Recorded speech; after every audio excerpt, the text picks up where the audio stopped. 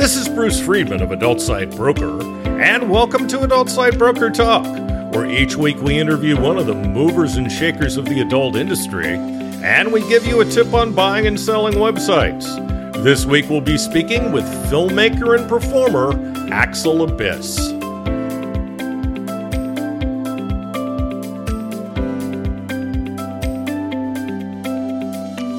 Adult Site Broker Talk is brought to you by Webmaster Access, September 12th through the 15th. The show will be in beautiful Cyprus at the stunning Grand Resort on the beach. Go to the events page on our website at adultsitebroker.com for a 25% discount for Adult Site Broker Talk listeners. To register, go to webmasteraccess.com. At Adult Site Broker, we're proud to announce our latest project, thewaronporn.com. You'll find articles from industry websites, as well as mainstream publications from around the world. It's designed to raise awareness of our industry's plight in the war on porn and the numerous attacks on our industry and online free speech by hate groups, the religious right, and politicians. You'll find all that and more at thewaronporn.com. You've probably noticed our new podcast site at adultsitebroker.com. It has a more modern look with easier navigation and more information on our guests, including their social media links. For more, go to adultsitebrokertalk.com. And we've doubled our affiliate payouts on ASB Cash. Now, when you refer sellers or buyers to us, you're going to receive 20% of our broker commission on any and all sales that result from that referral for life. Check out asbcash.com for more details and to sign up. Now let's feature our property of the week that's for sale at Adult Site Broker. We're proud to introduce a successful and growing OnlyFans agency. They've been in business less than a year and a half, but they've experienced tremendous growth. The company was founded by two brothers. In the last year, they've done over $5 million in gross profit. They have over 130 full-time Filipino employees with affordable salaries.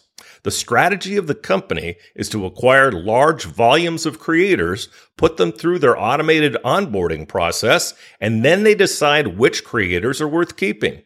Out of over 2,000 in the last year, they pared down to the 300-plus creators they have now.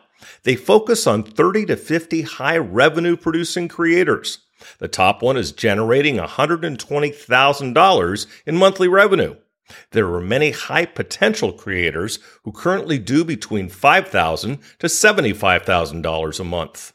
These creators can be scaled through detailed focus and know-how, not to mention additional marketing. The founders have created scalable systems and automations through sustainable processes. The whole company is very well structured. The founders currently only work about an hour a day due to their systems. There's a great potential to further develop the revenue from each creator, thus multiplying the revenue and profits of the company. The main marketing is TikTok with some Instagram sprinkled in, which leaves amazing opportunities using other media and buying ads. Only $13.5 million. Now time for this week's interview. My guest today on Adult Site Broker Talk is porn star Axel Abyse. Axel, thanks for being with us today on Adult Site Broker Talk. Thank you for having me. It's a pleasure. Now, Axel is a French filmmaker and performer based in Tokyo, Japan, just in the neighborhood here. Born in the southern French countryside, Axel was an introverted and unconfident kid who dwelled on his dreams and gave shape to his fantasies through writing or drawing on sketchbooks. His artistic interests soon led him to porn as his body grew and he manifested his first sexual desires. While studying art and focusing on cinematography in Paris, Axel had his first fisting at the age of 18. Needless to say, he never went back. After relocating to Japan, he explored photography, also becoming a model. Surprised yet aroused by the warm reaction of hundreds of admirers on the internet, he decided to share what he called his curse with the world. Axel Abyse was born. Embracing exhibitionism as an excuse to practice his self-taught filmmaking skills, Axel uploaded a video to Xtube in 2014. This was the first of a long series of somewhat experimental and pornographic pieces in which the performer explored the art of fisting alone or with partners from around the world. His work got more attention over the months, and he was invited by renowned studios to perform in the USA with big names of the industry such as Brian Bonds or Amerifist.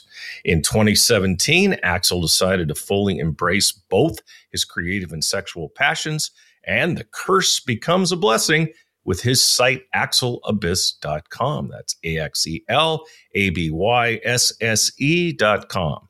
Since then, he's been traveling the world, performing on stage at some of the biggest fetish events and on films with porn legends and new talents, receiving praise and awards for his work along the way. So, Axel, tell us about your productions. Okay. So basically, it's all about fisting. Fisting is my lifestyle, and now I'm doing this in my production as both a producer and filmmaker. Okay. Most of the times I'm in front of the camera, and sometimes I'm behind the camera as well. Mm-hmm. Like fisting for me is like it's everything. Once you've tried it, there's no way back. And so that's what my films are about, showing how good it is, how good it feels. And I basically want to share with the world my passion for it. How did you first discover fisting? Watching porn. Like I was probably way too young, but I found my first fisting porn when I was, 14 years old, which was disgusting to me. I was like, what the fuck is this? Why are they doing this to the body? And, it was very like a retro old school porn, like two daddies in leather, the stereotypical 70s, 80s porn, which is really hard to me. But at the time I was like not ready for this. But after watching this, it stayed in the back of my head and I kept thinking about it and got kind of obsessed with it. Interesting. Yeah. At the same time, I was learning about my body, exploring this and that. And once I found my prostate inside my hole, that changed everything. So, yeah, that's how it began. Okay. How did you get into porn production in the first place? I actually never intended to be in that industry. What happened is I am an exhibitionist, so I started posting stuff online, like on Tumblr, rest in peace, and Xtube, rest in peace as well. It's all gone, but at the time it was a free platform. It was just for me to show off my skills, and I was doing this for free. It was just for fun, and it went really popular very quickly, way beyond any expectation. For me, it was really unexpected. I was doing this for me first. Sure. And then,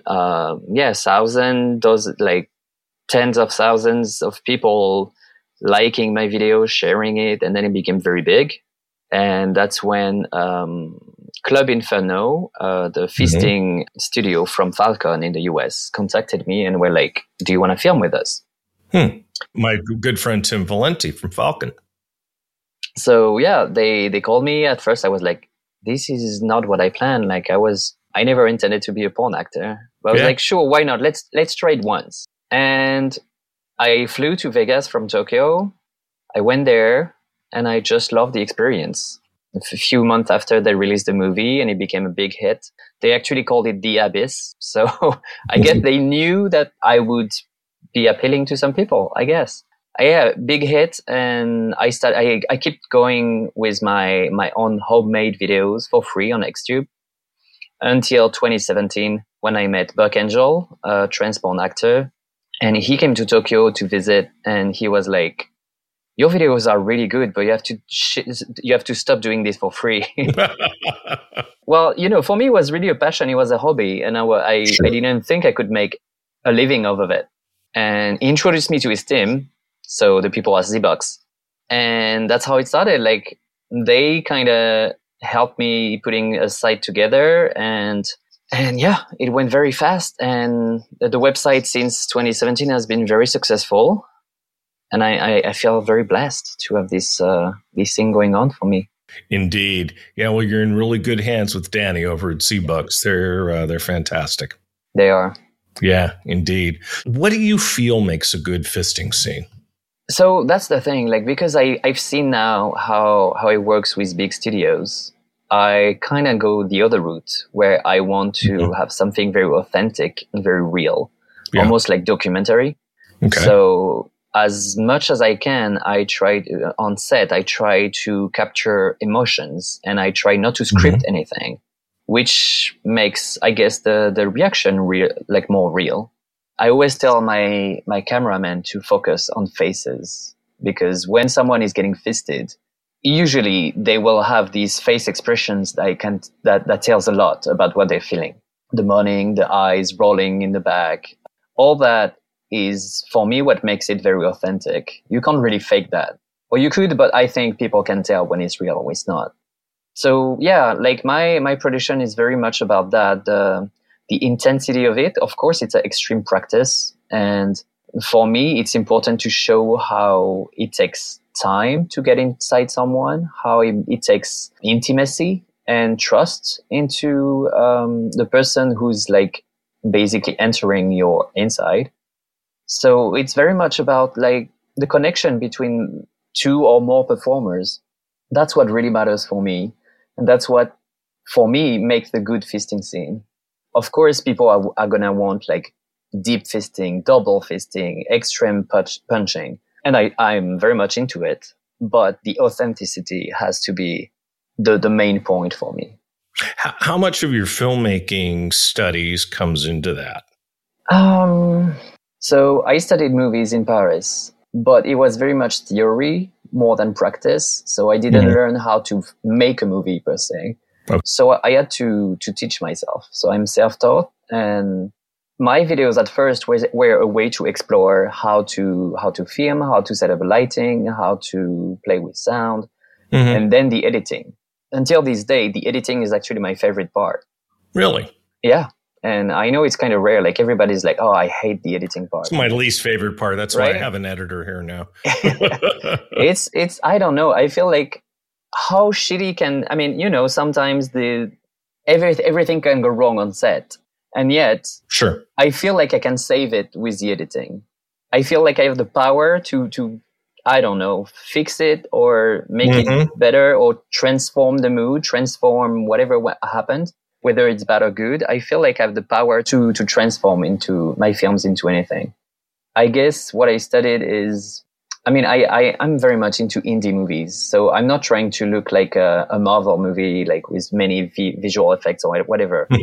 But what I want is a nice mood, a beautiful color palette. I want a nice lighting and, again, emotions. So that's why I try to do with mainly my editing skills. Very good. So you're a performer, director, and producer. Yeah. So how are you able to pull all of that off while you're on the set? That's tricky, actually. Sometimes I get very much in my head and I have to cool down for a minute because thinking of too much at the same time. That's why as a producer, I'm going to pick the models, usually pick models who I am into. So it just makes things easier. Sure. And hopefully they are into me or into the other model that I picked for them. Right. So I will never put like two models who don't know each other or who are not attracted to each other together. For me, it's really important to always pick and to prepare and tell like, do you know this guy? Do you want to film with this guy or this person? And build in like, what are you into? What is he into? And build the scene like this with their fantasies, with their experience as well. Because fisting is also, it requires skill and experience. Yeah. If you're a beginner, it's going to show. And sometimes it's okay. But if you want a good fisting scene, you need to have someone who knows what he's doing, whether it's the bottom or the top. Right. So yeah, that's when I'm on set, I already know what we're going to do, most likely, even though there's a lot of improvisation. And it's important for me to pick a filmmaker that I'm going to work with. So I pick usually it's only one cameraman, me and the other model. And if I'm not a model on that scene, I will be the cameraman myself. So I like a very small team to keep it very intimate. And yeah, like I said, there's no script. So usually we go with the flow. The camera keeps rolling. Again, I love my editing, so I prefer to have too much footage than not enough. And so I always tell the cameraman that works with me to just keep rolling, even when people are still like getting dressed up or undressed, or I like to have B-rolls. So like the break where we're drinking a glass of water or Red Bull, whatever, I want it. I might use it. I might not use it. But I like to have everything. Yeah. That's fun stuff. Outtakes are fun. Yeah. They can be very fun. And it's something that for the viewer, that kind of gives them a taste of what's happening. Absolutely. You get a taste of that, and you also get a taste of the personality of the models a little bit more. Because once we're rolling, it's very easy for a performer to become a character. I'm not that much into that. Like, I don't want you to pretend to be a plumber or anything. Like, I just want you to be you. And for that, the B-rolls are great. Authentic's always better, don't you think? I think so. That's what I'm into. And the porn that I want to make is the porn that I want to watch. I agree. I agree with that for every type of entertainment. I think people should be themselves. So if you had to choose, would you rather pick being a performer, director, or producer, and why? I love being a performer. And in the last few years, I've been performing on stage as well, which is a lot of fun. But I'm a person with a lot of anxiety. So I get really stressed before. And sometimes is it worth it going through so much stress for just like 15 minutes on stage? But feasting is part of my lifestyle. So even when I'm not filming, I'm feasting like every week. I have partners in private. So yeah, even if I was not a performer anymore, feasting would still be here. So maybe in the future, I don't know, I could become mostly a director, producer. But for my movies, I feel I feel the need to be involved. So when it happens a few times before, as a producer, I would pick a different filmmaker. In Europe, for example, during COVID, I did that. I was stuck in Japan, so I would contact people in Europe, people that I've worked with before. Can you film that kind of thing for me? So I would produce, I would get the models together, the place, the filmmaker, and they would make that scene without me there. And that was a fun process, but I feel, and then I was editing it because I need to be in control for that. Yeah. But I like to be there. I like to have this connection with my models, even if I'm not in front of the camera. I like to also make them at ease, like make them feel better. Talk about my own experience sometimes I'm gonna film guys who don't have that much experience in porn. So I'm gonna talk about my experience and how shy I was and how introverted I used to be. It's like create this cocoon on set that I love. And so I love being a performer. I don't know if I will be a performer forever. I'm already 36 years old. You know how it is in porn. Sometimes you get too old. And also sometimes, this year for me has been rough. I lost my dad recently. And so, life happens. And so sometimes you're just not in the mood.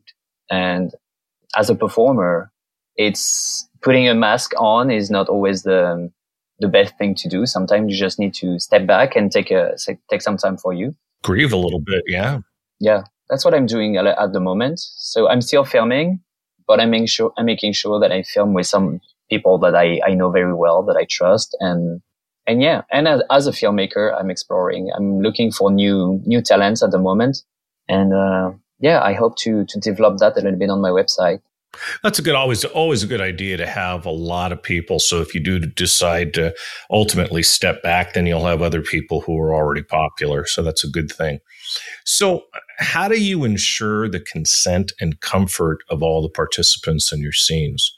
Well, like I said, I always have a conversation with the guys or the people that I'm going to film with beforehand, not just on the day of the shoot, but before. Like, what are you into? What would you like to do? And of course, on the day, they're going to sign an agreement before we film. But there's always this conversation, and it's very, very important for me to know what they are into. because I do fetish stuff, mostly fisting, but I also explore sounding, bondage, water sports, stuff like that. And not everybody can be into all of that at once.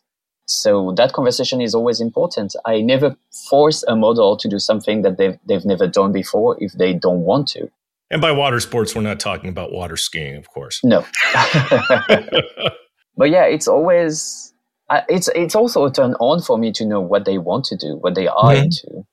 And I think that's the magic of what I do, is like I'm showing their fantasies. I'm developing their fantasies and or mine, and we elaborate together on something that both turn us on. And of course, when filming, like I said, we always have the camera rolling. But whenever I was thinking about that. That's an excellent idea. I know people who have a still camera, wide lens at the back of their studio and just have it continually rolling. So they have that too. And of course, my models are aware of this, so they know that camera is rolling. But whenever they need a break, we take a break. And if they want to like fully stop, we stop.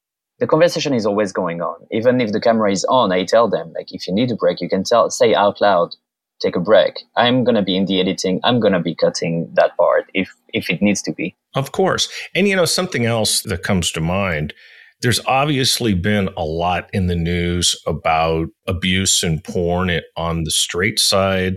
Ron Jeremy, I did my 150th episode was with Leanne Young, who testified against Ron Jeremy to the grand jury, came all the way from the UK to do so, and was very outspoken about him and about the things that he did. He allegedly raped her at a party in front of a bunch of people. Do you think there's a lot of that in gay porn as well? There is. I've heard stories. I've never witnessed it myself, but I know of some people that I've followed before on social media, and then stories come out, and unfortunately, yes, it happens. And that's also something that I always mention to beginners that I might film with. I'm like, you need to know that you are in control of everything, and if you don't want to do something, just tell me. And if what I'm saying is not what you felt was going to happen, or if I'm doing something wrong, you just stop me there, and it's okay. And especially in like extreme practice, but not even like in any kind of practice, there's no shame in not wanting to do something. There's all kind of practices, and there's all kind of fantasies and fetishes, and everybody can be turned on by something. Doesn't mean that it's going to be a turn on for everyone else. So communication is key. 100%. And you hope they're doing that with other producers as well.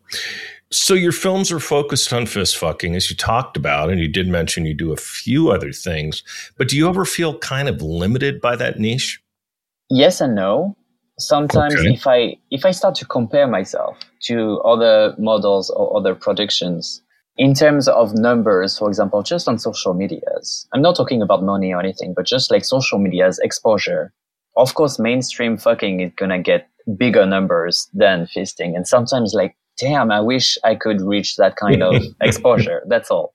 Yeah. But other than that, no, because I just love what I do. And It's very important for me to keep true to myself. I don't want to start doing any kind of movie because someone asked me to do it. I mean, I get messages all the time. Can you do that kind of videos? And like, well, at the moment, I'm not into this. This is like all kind of practices, like, especially in the fetish world, there are so many things. And I'm not into everything, and that's okay. So no, I don't feel limited. I think fisting is a very beautiful thing. And every time, every session has some sparkle going on. And yeah, I'm always inspired and excited to do it. So I don't really feel limited. Okay. So you're French and you're based in Tokyo. How do you like living there? I love being in Tokyo. I moved here, I think 12 years ago, but that had nothing to do with my porn career that I have now, because when I came here, I was not doing that at all. Right. It can be tricky sometimes because Japan and the relation to sex work is very odd. How so? Well, so have you ever watched Japanese porn? Yeah. Yeah. Okay. Well, that's odd. Yes, with the with the stuff blurred out. Yes, I Yeah, get it. the mosaic is mandatory. Right. Or it's funny because the one time I was in Japan, I was in a magazine stand, and I took out I think it was Hustler or something, and the girl's private parts were wire brushed out. I was sitting there thinking, God, there's actually some guy who sits there with a wire brush. I had a friend who had like a gig for some time. She was just putting mosaic on porn. That was a job. Interesting. She was a little bit tired of it, but that's the silliest thing, I think. I don't know. It's like, well, we all know what's there. Okay. Exactly. It's funny. I met that one guy one day who was actually turned on by mosaics, which I mean, I understand his point of view. He was saying that leave something to the imagination. Exactly. Yeah. I get it. And so he likes that part. Right. But for me, like, no, I can't do that. So that's why I'm still in Japan, but my production is worldwide. I travel a lot. My website is hosted in the US. So you don't market at all to Japan with mosaics? No, I don't. Yeah, makes sense. I collaborate with Japanese filmmakers. So sometimes we're going to split the scene. I mean, we're going to share the scene, and they would put mosaics on their part, on their platform. And I'm fine with that. But I don't see myself putting mosaics on my films. So how is working in Japan different from working in Europe or the US? The thing is, because of my niche, and it is kind of difficult for me to find guys who are fine with showing their face, getting fisted with experience. All that is very rare. So you have a few great performers here, but they are hard to find. And Japan is an island. It's expensive to travel anywhere. We were stuck here for 2.5 years during the pandemic. So that's the bad part about it. But again, I love being here because, I don't know, it's just very, very safe for queer people, for example. I mean, my husband is a drag queen, and we both from France. I would never let my husband in drag in the street of Paris. At night, I would be terrified. In Tokyo, anytime, wherever, I mean, all over Japan, wherever, anywhere, anytime, like, there's no risk. There's no chance that we get harassed or anything. And so that feeling of safety is like, it's gold. So in Paris, you actually might get arrested for that? Not arrested. You get harassed. Harassed. I'm sorry. I thought you said arrested. I actually got beat up many years ago when I was living in Paris, just leaving a gay club. And so I don't miss that part. Being from San Francisco, it's hard to fathom, but I do know it exists. And it's pretty disgusting if you ask me. Yeah. Well, I heard you've had several issues with social media in the past, haven't we all? Maybe you can tell us a little bit about your experiences. On Twitter, I think I'm on my 4th or 5th account. I lost my main account 1 week after the opening of my website. So that was in 2017. That was very stressful. I was like, without Twitter, how do I promote? I mean, at the time, we still had Xtube and stuff like that. And I came from Xtube. So for me, it was a good way to promote, and Tumblr as well. But we lost these, and then losing Twitter, it sucks. It sucks because I feel like it's the biggest exposure now. I mean, there's a very big fisting community on Twitter now. There's a lot of sharing content, and yeah, I find a lot of my models on Twitter. I'm not even going to talk about Facebook and Instagram because that's... Let's not give Zuck the oxygen. I got banned from that for no reason, or at least I don't know the reason, but anyway. I mean, you have to be careful with the wording. We have to be careful with the pictures. We have to be careful with everything. So at some point, I'm still on Instagram, but I don't put too much effort into it. I could imagine. Well, there's not much you can put. No. And actually, my friend Yoshi Kawasaki that I film with a lot recently got deleted again on Instagram. So I have an interview coming up with him. We'll have to talk about it. Oh, my goodness gracious. Yeah, you had a show with Yoshi not too long ago. So we released the movie of our show. The show was actually last year. It was at the Snap Festival in Brussels, in Belgium. And they invited me to perform there. They wanted to. It was both like a talk and then a live performance. And then I invited Yoshi to perform with me. So basically, we presented our productions, and then we shot a porn on stage. So that was a lot of fun. And I mean, most of the audience was sex workers. So it was a very interesting talk. Everybody had so many questions and very interesting questions. Usually when I do sex shows, it's going to be in a sex club, very late, everybody's drunk. But in this case, it was very different. It was such a different mood, and it was so enriching. Sober people. Yeah. Sober people, like fully awake and fully absorbing what we were doing. And then coming up with so many questions after, it was great. That's nice.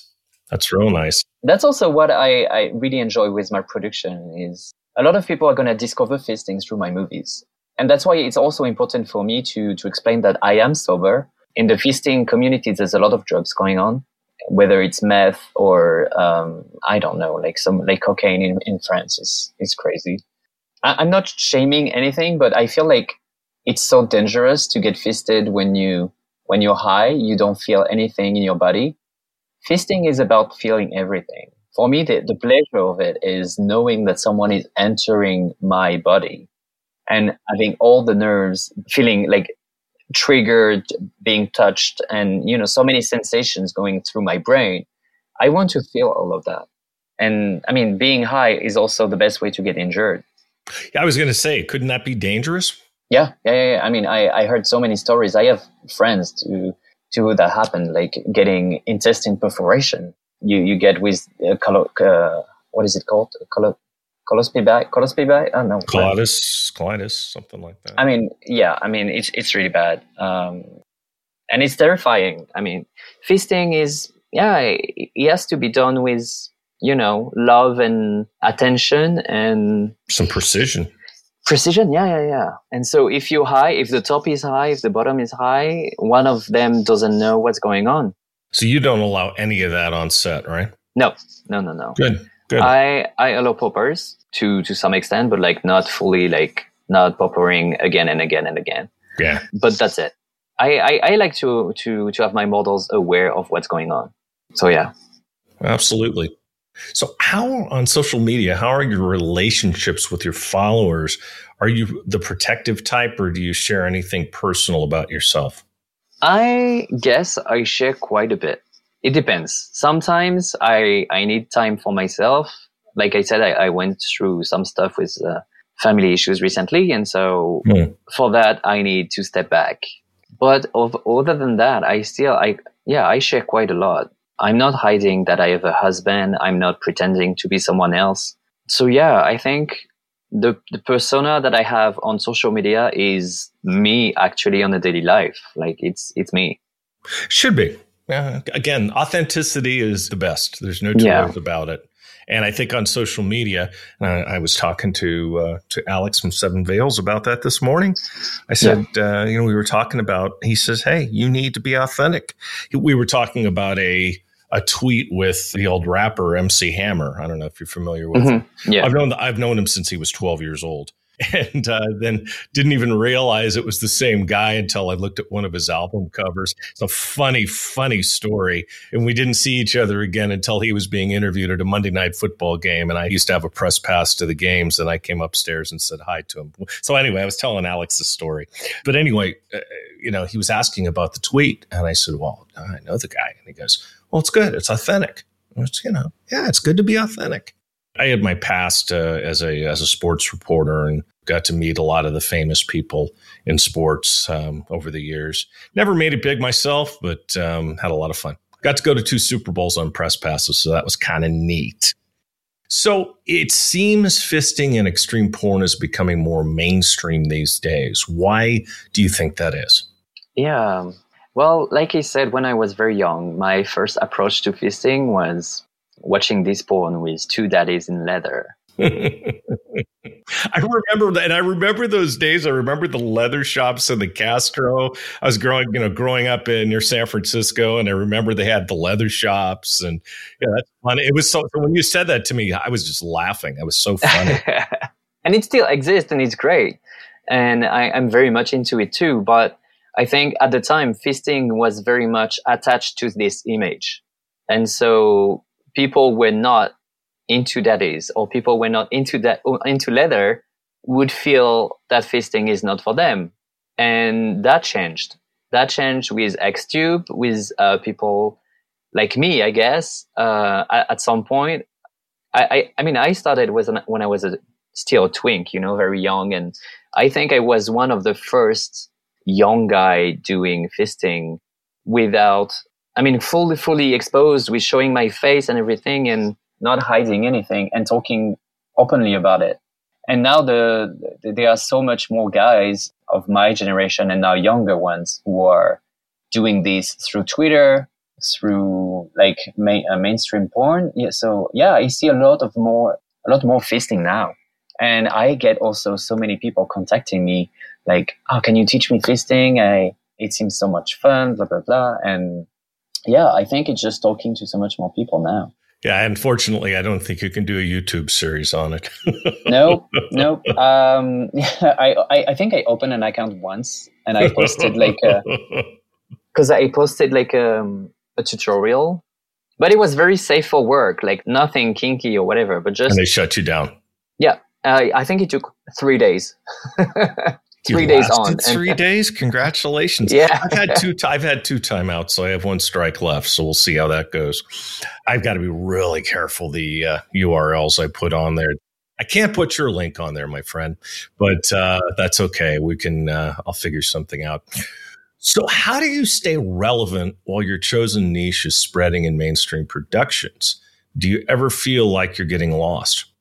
I have time where, again, I compare myself to other people, and I'm like, okay, I wouldn't have done this. Maybe I should, because apparently this video is very popular. But then I step back and I'm like, no, I have this big fan base. I have a lot of supporters who are here for what I do. And what I do is staying true to myself and to what I'm into. So, my website is doing good. It's been doing great during the pandemic, and it's still going strong. So I don't see any reason to change the recipe. If it's not broken, why fix it, right? Yeah, exactly. Of course, I want fresh meat, and like every model is bringing an energy and a vibe to my movies anyway. So it's not only me, and I think that's how I stay relevant. And if someday I step back as a performer, I will always have the energy of these people that are joining my production. Again, the authenticity is what keeps my production relevant, I guess. Cool. Any other fetishes you'd like to explore? At the moment, I don't really know, actually. The thing is, I'm always open. I've tried many, many things, pretty much everything that I wanted, I guess. But the good part is every time I have new people coming in, I ask them what their fetishes are. So every time there's a new ID, and I'm like, oh yeah, that's actually hot. Like, let's do this. So I just keep my mind open, and I'm ready to explore always. Cool. So what's next for Axel Abyse? So this year I try to take things easy, like I said, for personal reasons, but I do have some shows coming up. I'm going to Bangkok in September. Yeah, you mentioned that when we were talking. Unfortunately, I'll be traveling, so we won't get a chance to meet this time anyway. Yeah, that's too bad. But yeah, I'm going to do this this performance. I cannot really talk about it because we're still talking about what's going to happen, but I'm very excited to do this. Yeah, it's probably a good idea not to mention it in case someone in Thailand's listening. Exactly, yeah. But yeah, just follow me on social medias and I will mention it when it's time. There you go. That sounds good. It should be around the time this is coming out. So hopefully those in position to see it will have that opportunity. Awesome. Well, Axel, I'd really like to thank you for being our guest today on Adult Site Broker Talk. And I hope we'll get a chance to do it again soon. Absolutely. Thank you so much. Thank you, sir. My broker tip today is part 4 of what to do to make your site more valuable for when you decide to sell it later. Last week, we talked about keeping your site up to date and making sure everything works. Next, find new ways to monetize your website, such as sell advertising. If you've got a free site like a tube, that's the best way to monetize your site. If you have a tube, another way to make more money is to sell premium memberships. Offer free users one level of content, and for premium users, you can do things like give them higher quality or longer videos or both. You can also make the site ad-free for premium members. Start an affiliate program. If you have a pay site, this is a great way to increase your quality of traffic and get more joins. With all sites, you can figure out other upgrades and products you can sell to your users. Pay sites can also sell pay-per-view, where people have the option of paying by the scene for content they can't get on the site. This is also another way to charge users as opposed to a monthly fee. Sell them other products like toys and novelties. Market your business. Do things to improve your search engine results. There are some great SEO consultants out there who can help you get higher search rankings in Google. If you want some recommendations, contact us on our site. List all the benefits of your site and your marketing and how they affect the user. And of course, hire a great marketing consulting firm such as Adult B2B Marketing, which we also happen to own. We'll talk about this subject more next week. And next week we'll be speaking with Brad Jones, the founder of the dating app Meet Kinksters. Adult Site Broker Talk has been brought to you by Webmaster Access, September 12th through the 15th. The show will be in beautiful Cyprus at the stunning Grand Resort on the beach. Go to the events page on our website at adultsitebroker.com for a 25% discount for Adult Site Broker Talk listeners. To register, go to webmasteraccess.com. And that's it for this week's Adult Site Broker Talk. I'd once again like to thank my guest, Axel Abyse. Talk to you again next week on Adult Site Broker Talk. I'm Bruce Friedman.